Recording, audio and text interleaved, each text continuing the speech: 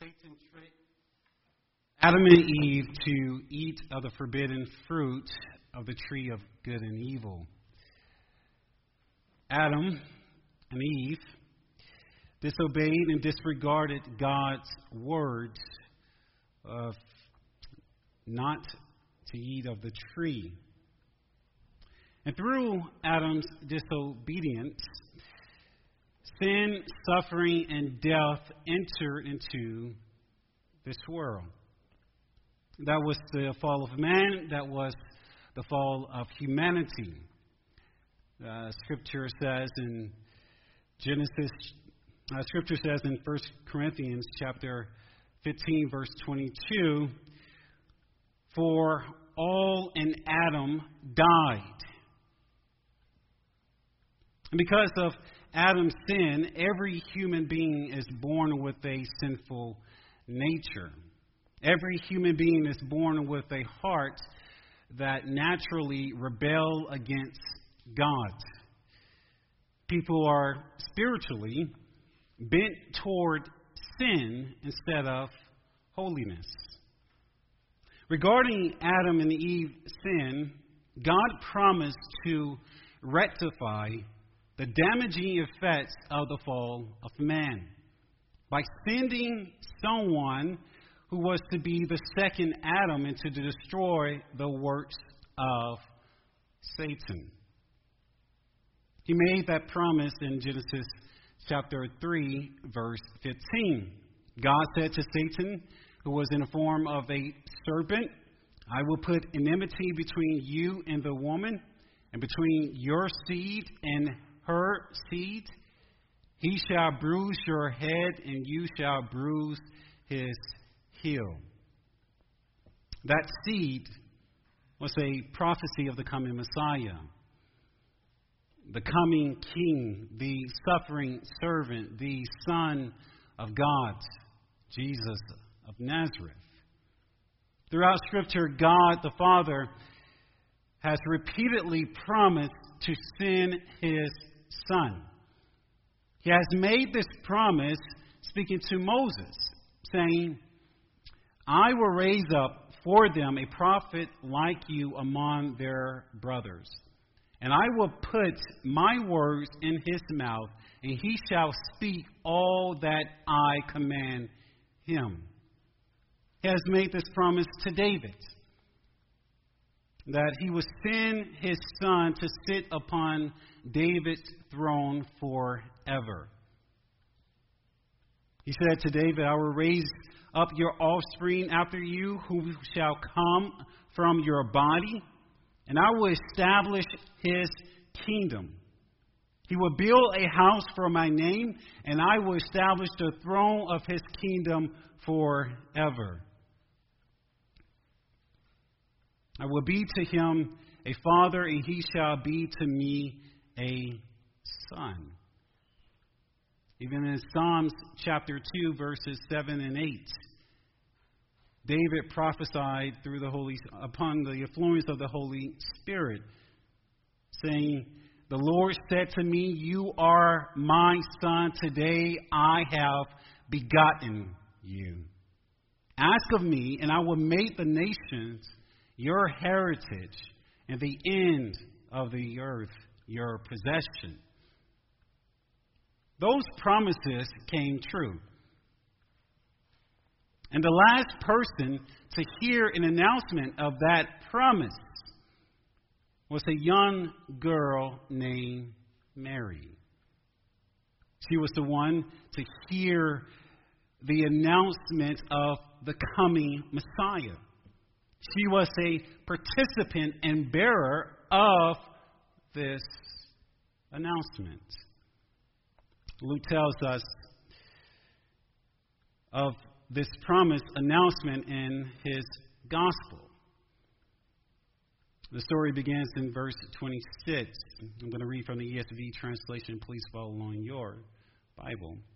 It says, in the 6th month, the angel Gabriel was sent from God to a city of Galilee named Nazareth, to a virgin betrothed to a man whose name was Joseph, to a man whose to a virgin betrothed to a man whose name was Joseph, of the house of David, and the virgin's name was Mary. And he came to her and said, "Greetings, O favored one. The Lord is with you." But she was greatly troubled at the saying and tried to discern what sort of greeting this might be. And the angel said to her, "Do not be afraid, Mary, for you have found favor with God. And behold, you will conceive in your womb and bear a son, and you shall call his name Jesus. He will be great, and he will be called the Son of the Most High.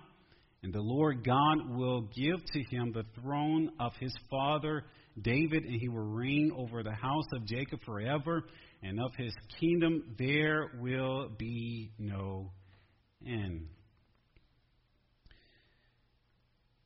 As I was reading this passage throughout this week, I found several key themes that are important to acknowledge.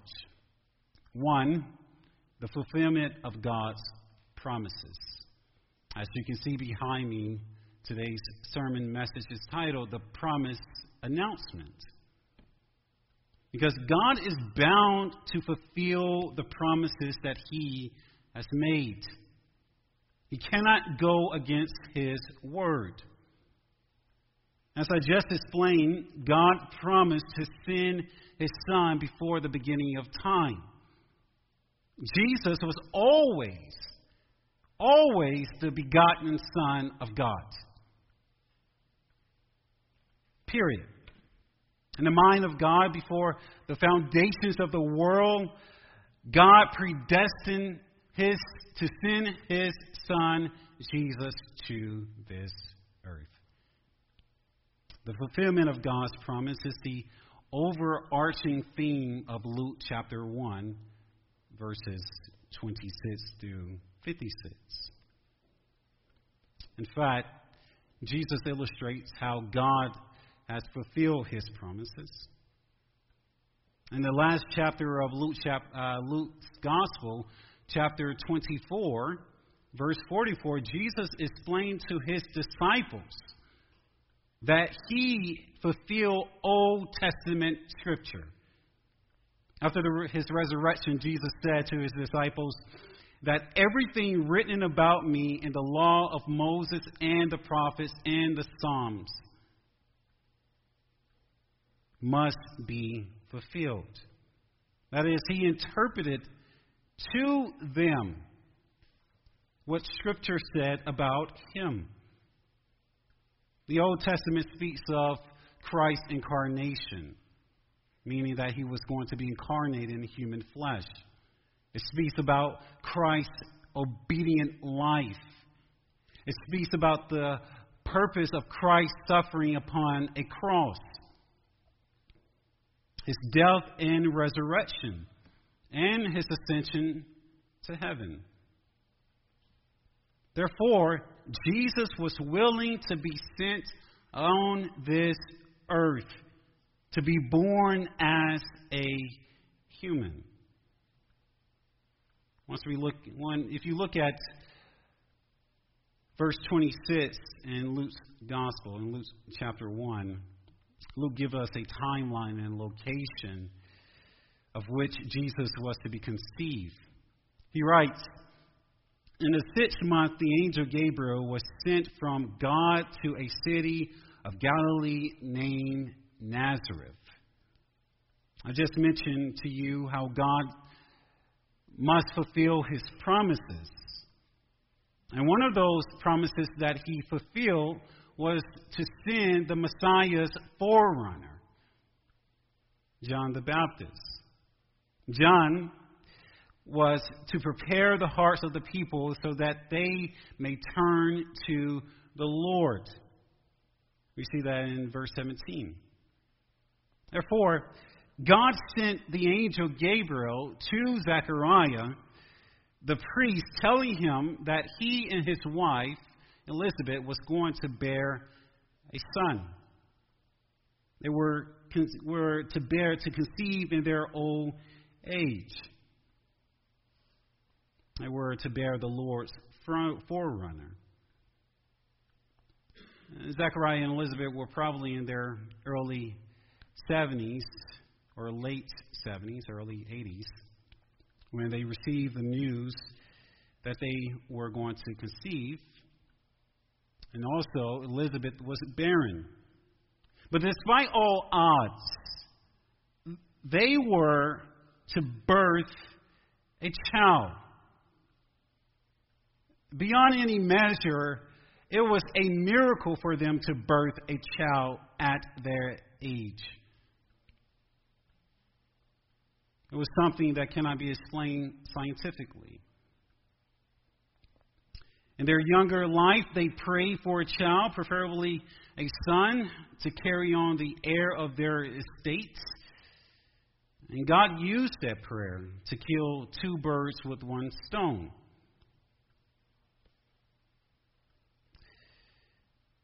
He gave them a child and fulfilled his promise of sending Elijah. And he did, as you can read in verse 17. Zechariah and Elizabeth prayed for a child, and God delivered on their prayer. It's like the songwriter says, Dietrich Haddon. He said, God is able to do just what he said he would do.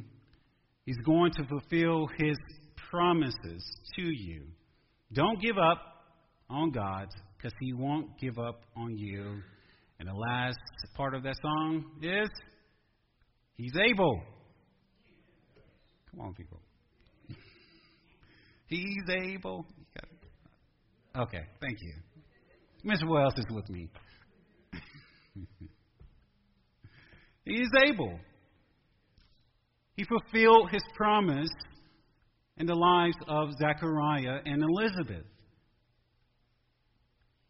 If you read verse 24, it says, Elizabeth conceived, and for 5 months she kept herself hidden. So Luke writes, in the 6th month. The 6th month simply indicates the beginning of Jesus' birth and the length of months of Elizabeth's pregnancy.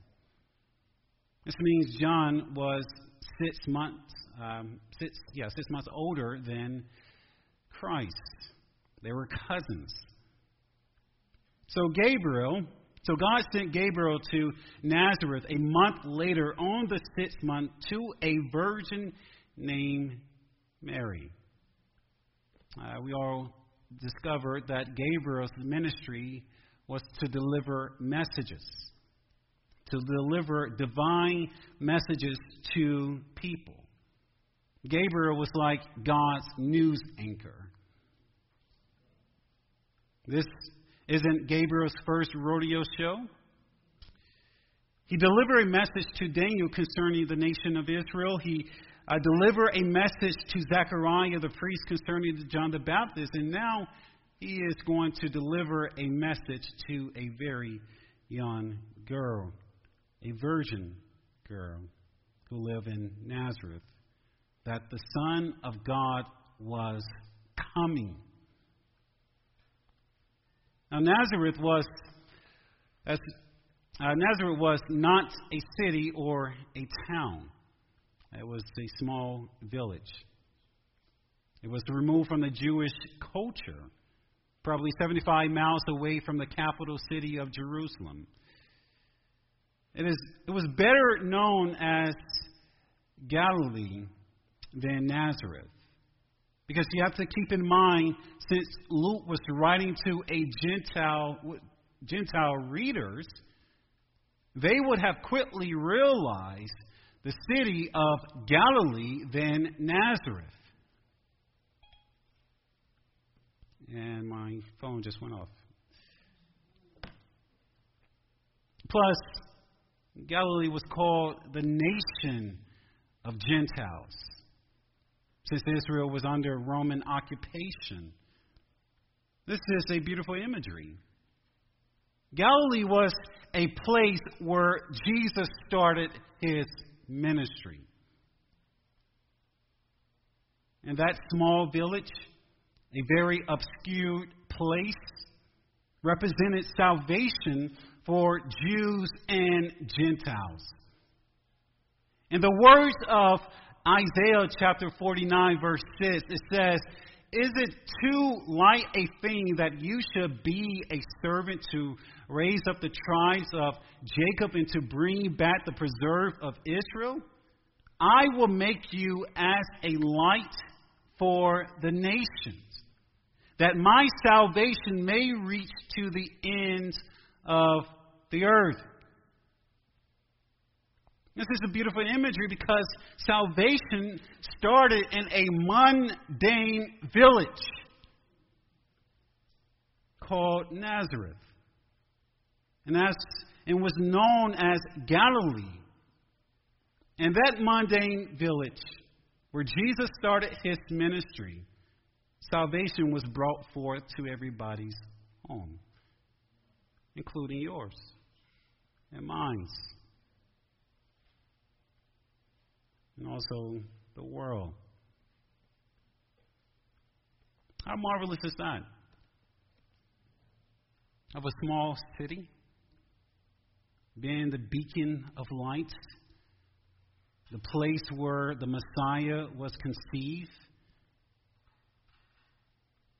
When God sent Gabriel, he sent him to a virgin, as the text says, a virgin who was betrothed to a man whose name was Joseph, of the house of David. God sent Gabriel to one person, Mary. The Virgin Mary was betrothed to Joseph. I know the New American Standard Bible used the word engaged to a man named Joseph, and also the NIV translation says that the Virgin Mary was pledged to be married to a man named Joseph. But the words engage and pledge really don't do the text justice, because engagements and pledges can be broken. Mary and Joseph were legally married. They were bound. It was a legal binding contract that would have been considered, that is, their families arranged the marriage for Mary without Mary's permission. And if Joseph died, Mary would have been considered as a widow. Arranged marriages still happens today. In many cultures, sometimes I think we all should practice arranged marriages. That way, especially for our kids, look at Miss Tyler.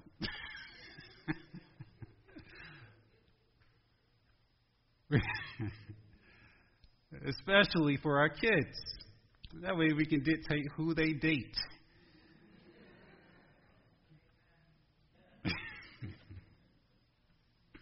This will make it easier for both parents and grandparents. Unfortunately, we do not practice arranged marriage. Isn't that right, Tyler? In our culture. Well, this is exactly what Mary's parents did for her. Without Mary's consent, her consent wasn't needed. The legal age for a Jewish girl to be betrothed was as young as 12. And she would have been considered as a person coming of age. And the reason I say that is because 12, you hit puberty. And within the Jewish culture, they have a bar mitzvah for boys, where they will be considered of coming to age, knowing the law, and a bat mitzvah for girls. We consider teenagers in our culture legal adults at the age of 18. Nonetheless, Mary was married to Joseph. He was probably in his late teens, early 20s. In Matthew chapter 1, Matthew describes Joseph as a man. So the groom's family would have paid a dowry for the bride's family, to the bride's family. Now, what is a dowry? A dowry is a price for the groom to pay to marry the bride. Many of us think paying dowries may be repressive towards women or demeaning towards women. But if it's done correctly, it's actually a beautiful imagery. And this is what I mean.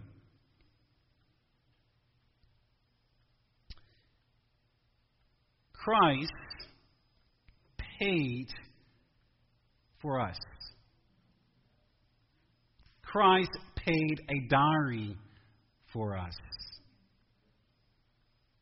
It says in 1 Corinthians chapter 6, verse 20, "Do you not know that your body is a temple of the Holy Spirit within you, whom you have from God? You are not your own, for you were bought with a price."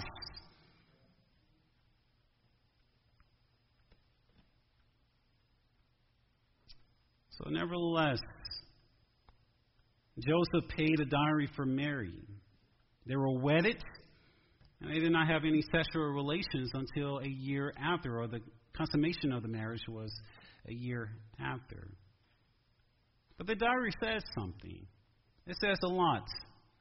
Like, men, what if you have to pay something or pay a dowry to your son's soon-to-be bride's family? No responses to that?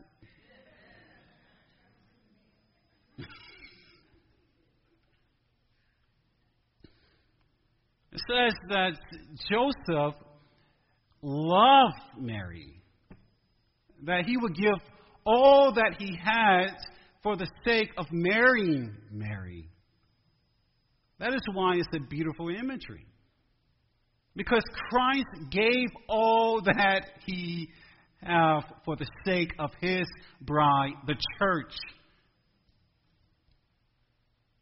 He died for his bride. So normally, the groom would take a year to prepare a house for his bride, and they would consummate the marriage. And the only way to break the marriage was divorce. In Luke chapter 1, verse 27, it says, Joseph was the house of David.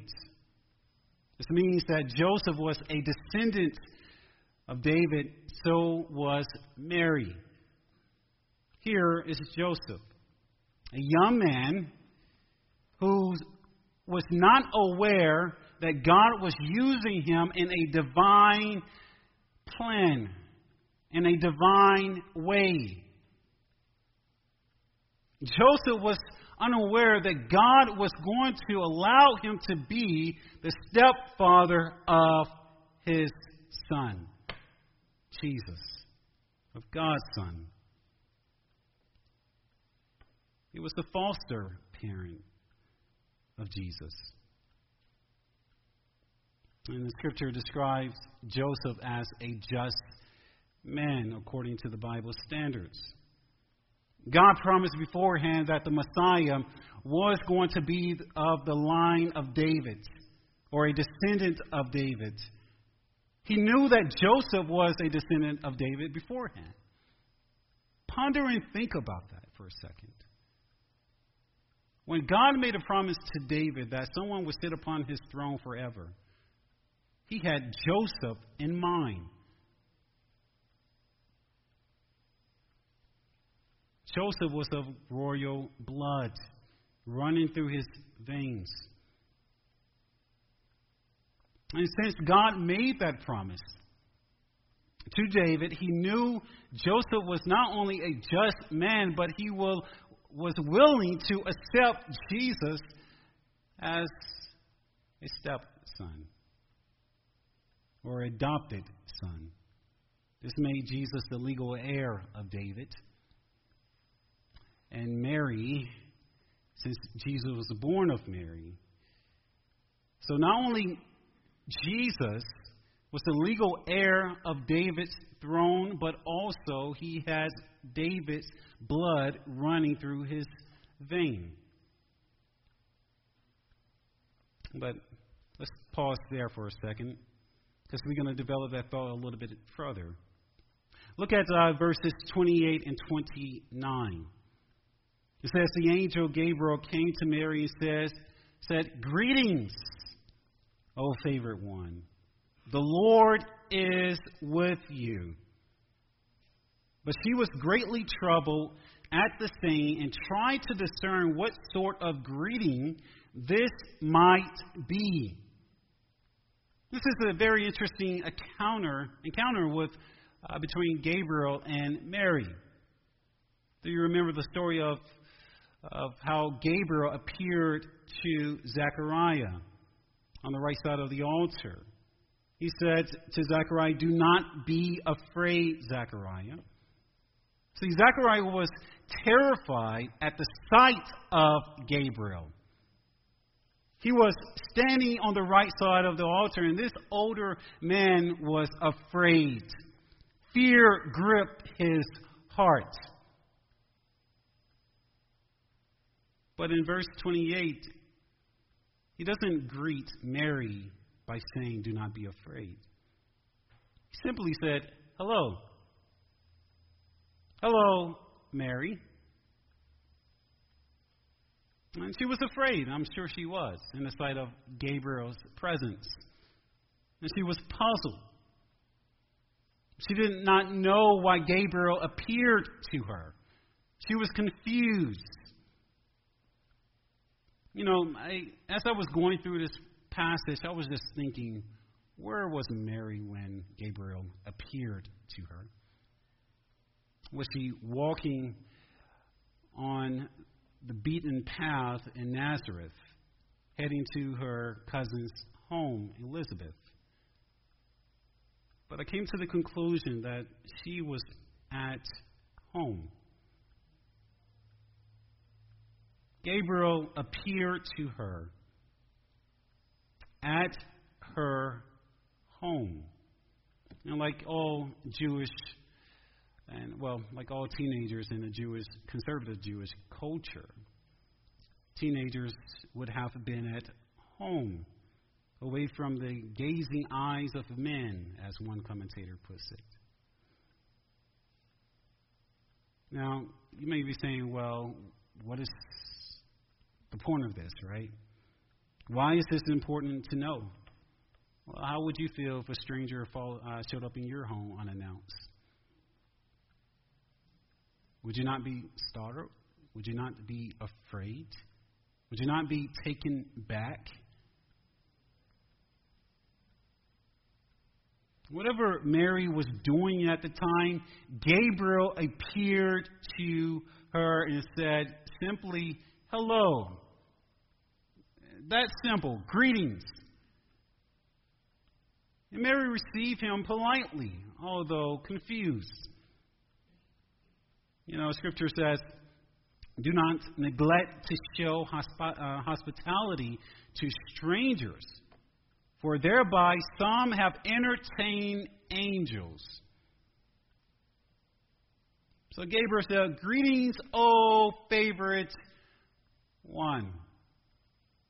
And the NIV translation says, "Greetings who are highly favored." Highly favored is a very expressive way to describe Mary. As my brother Melvin says, the NIV has a dynamic way of expressing Scripture. You know, Roman Catholics say prayers to Mary. They say, "Hail Mary, full of grace, the Lord is with thee. Blessed art thou among women, and blessed is the fruit of thy womb, Jesus. Holy Mary, Mother of God, pray for us sinners, now and at our hour of death. Amen." Roman Catholics believe that Mary was a dispenser of grace, that she was a giver of grace. They have given Mary the title of co-redemptress. And what is co-redemptress? It is she's a partaker in man's redemption, simply put it. That she has the ability to save men from their sins, since she was the biological mother of Jesus. This is why they believe Mary was full of grace. But the word favor here doesn't mean that she was filled with grace. It means that God bestowed grace upon her. He is the giver of grace. He is the one who has blessed Mary to be the mother of Jesus, his son. This is how God responds to all people who have faith in him. This is how he shows favor to undeserving sinners. Whenever God shows favor upon a person's life, it has nothing to do with the individual. It is not even up to the individual per se. It is up to the grace of God when someone asks for salvation. This is why Paul said, "For by grace you have been saved through faith." And this is not your own doing. It is a gift of God, not a result of works, so that no one may boast. So God give us grace. And in turn, we have faith, giving us the ability to have faith in him. It starts with God, and through our faith, we believe. This applied to Mary. She couldn't boast to anyone that God favored her among many other women. She too needed a Savior. In verse 46, if you look over there, it says, Mary said of herself, "My soul magnifies the Lord, and my spirit rejoices in God my Savior. For he has looked upon the humble estate of his servant." There is nothing special about Mary, other than the fact that she was chosen to be the mother of Jesus. She was chosen to bring forth God's Son. Now, I have to admit, I'm not trying to degrade Mary's place, because that is a special task, especially since she was a very young girl. And this is why Elizabeth said in verse 42, "Blessed are you among women." So, however, she was blessed not because of who she was, but because of who she was to bear. She was an instrument in God's hands. One pastor said, "The issue here is not Mary's worthiness. The issue here is God's choice. The issue here is not Mary's merit. The issue here is God's sovereignty." As the conversation went on between Gabriel and Mary in verses 30 and 31, Gabriel said to Mary, "Do not be afraid, Mary, for you have found favor with God. And behold, you will conceive in your womb and bear a son, and you shall call his name Jesus." Now, let's pause here for a second and imagine to hearing news of a young girl going to conceive a child to bear a son of even not even knowing a man. The thought is very perplexing. I am even confused. And so was Mary. He said, Mary, you will conceive in your womb and bear a son. Here is a young girl at home, alone, receiving the news that she was going to give birth. She, being a virgin. Now, I believe she knew that the coming Messiah was to come. I believe that she read the Old Testament. I'm sure she was aware of Isaiah chapter 7, verse 14, which says, therefore the Lord himself will give you a sign. Behold, the virgin shall conceive and bear a son, and he shall call his name Emmanuel. But what I also believe is that she would never thought that she was going to be the virgin. Probably never crossed her mind. So instinctively, when Gabriel gave her the news of the coming Messiah, that she was going to be the virgin, I'm sure she thought about Isaiah chapter 7, verse 14. You know, the development of a baby inside a woman's womb is very fascinating.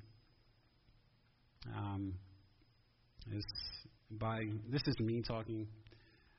To me, is a very natural but foreign process. I'm speaking from a male's perspective, so ladies, once I got this from this pulpit, don't beat me up.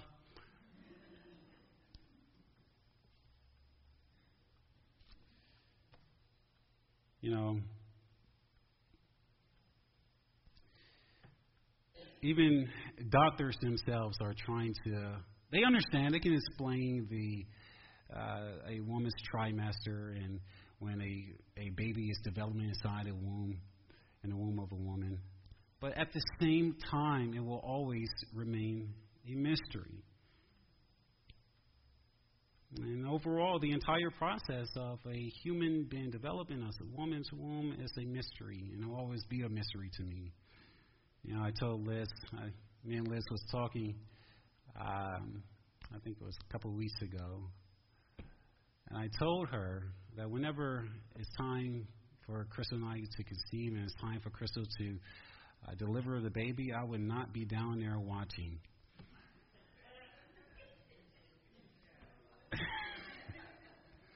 I will be at Crystal's shoulder, encouraging her on.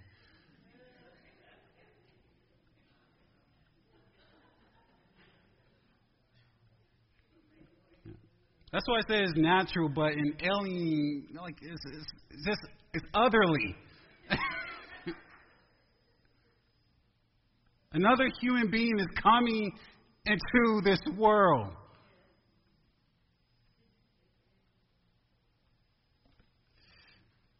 I know whenever a child is born, it's a joyful moment. And that's why I say to myself, again, this is just me. Please don't beat me up. That's why I say to myself, I'm glad that I am, or let me put it this way, I am glad God designed me to be a man. Ladies, I commend it. You have all my support, so you really do.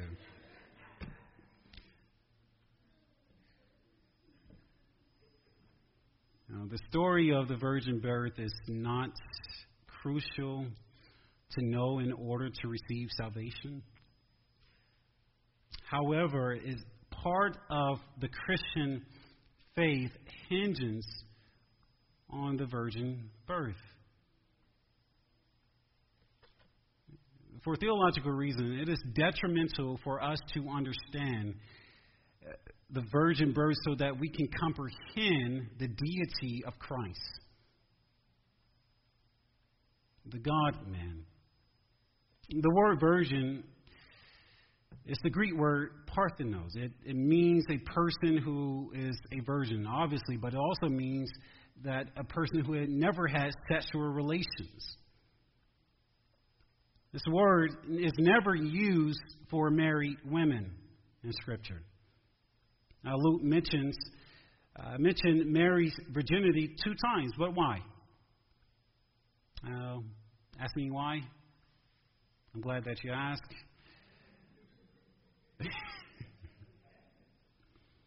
Here's why. If Jesus would have been born in the natural way between Joseph and Mary, then he would never have been God. He would never have been sinless. He never would have been betrayed as the spotless Lamb of God who took away the sins of the world.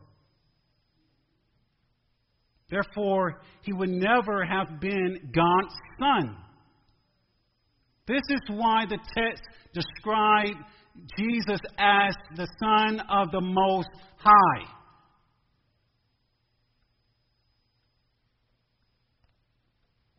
When we look at verse 31, Luke writes, "And behold, you will conceive in your womb and bear a son, and you shall call his name Jesus." Now, Luke writes about the birth of Christ with straightforward words. It's so simple for everyone to understand. There's no lofty or mysterious words that Luke is communicating to us. In fact, he communicates with such simplicity that even teenagers and toddlers can understand how Christ was conceived. There is nothing man-made about this. There is no mentioning of the Holy Spirit having sexual relations with Mary. This passage is simple to read. However, it is packed with such profound theological truths that we would never truly understand how God was incarnated to be a man, or how God incarnated himself inside Mary's womb. The only thing we have to do is just take Scripture as what it says. If we don't understand the mysterious reality of a child being born in a woman's womb, how can we really understand Christ taking upon human flesh, the second person of the Trinity, being born or being conceived in Mary's womb? It's mysterious that God became a man. That's why we portray Christ as the God-man. But I know one thing. Paul accepted this truth.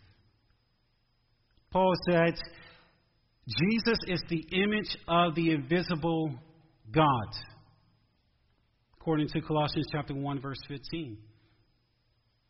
And Philippians chapter 2, verse 6. Even the Hebrew writer, the writer of the Hebrew epistle, understood this truth.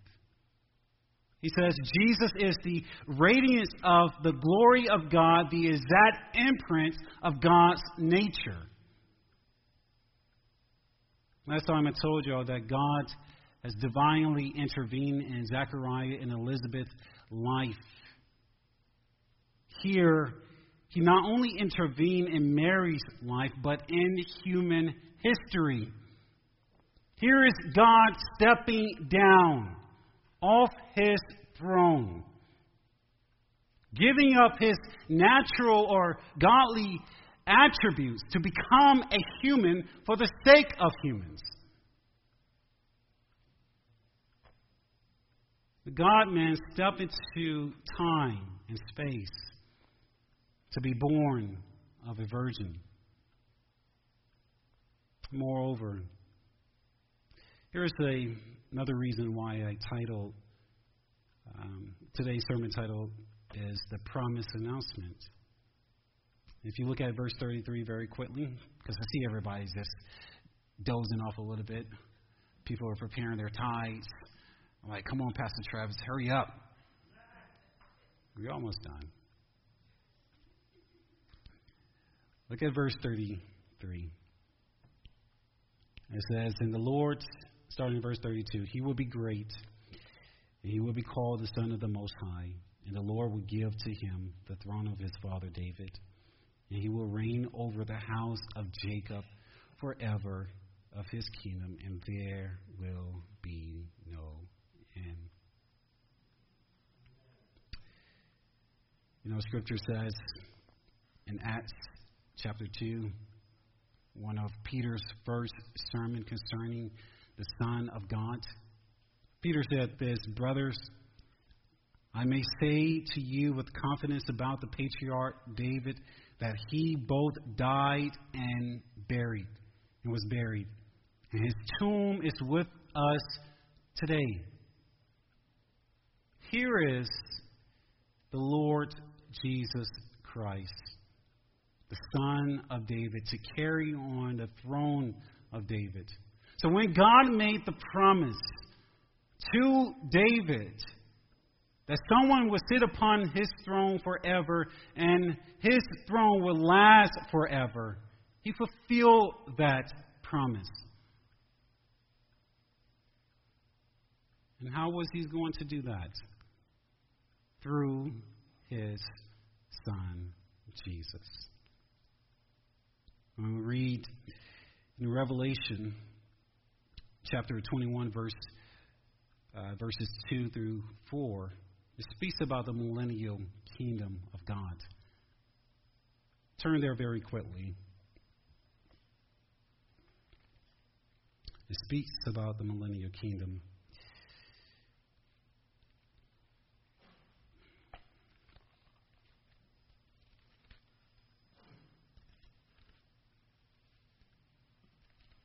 It says, in verses 2 through 4, and I saw the holy city, New Jerusalem, coming down out of heaven from God, prepared as a bride, adorned for her husband. And I heard a loud voice from the throne saying, behold, the dwelling place of God is with men. He will dwell with them, and they will be his people, and God himself will be with them as their God. He will wipe away every tear from their eyes, and death shall be no more. Neither shall there be mourning, nor crying, nor pain anymore, for the former things have passed away. Isaiah chapter 7, verse 14 says, behold, a virgin. Behold, a virgin.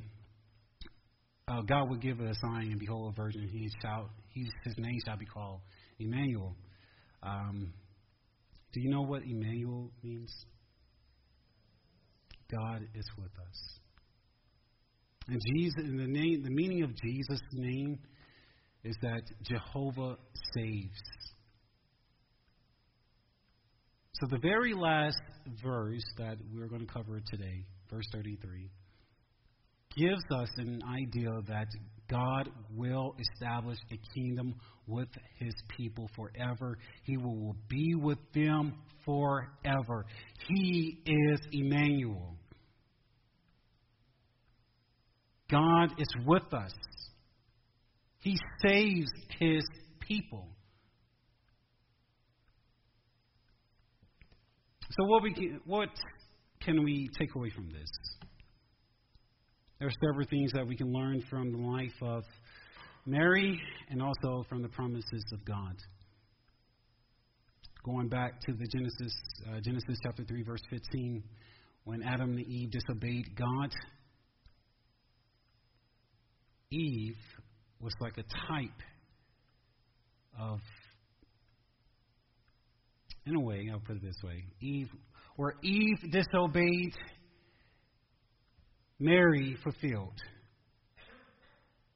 She was obedient.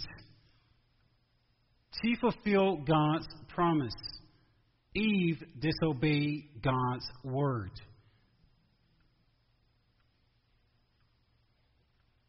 And lastly, if you say, well, this is too lofty, I hope that's not your thinking, but if you say that, this is how you can apply it to your life. Trust in God's word. Trust in His promises. He has never failed, and He would never fail us as long as we believe in His word. Amen? Amen.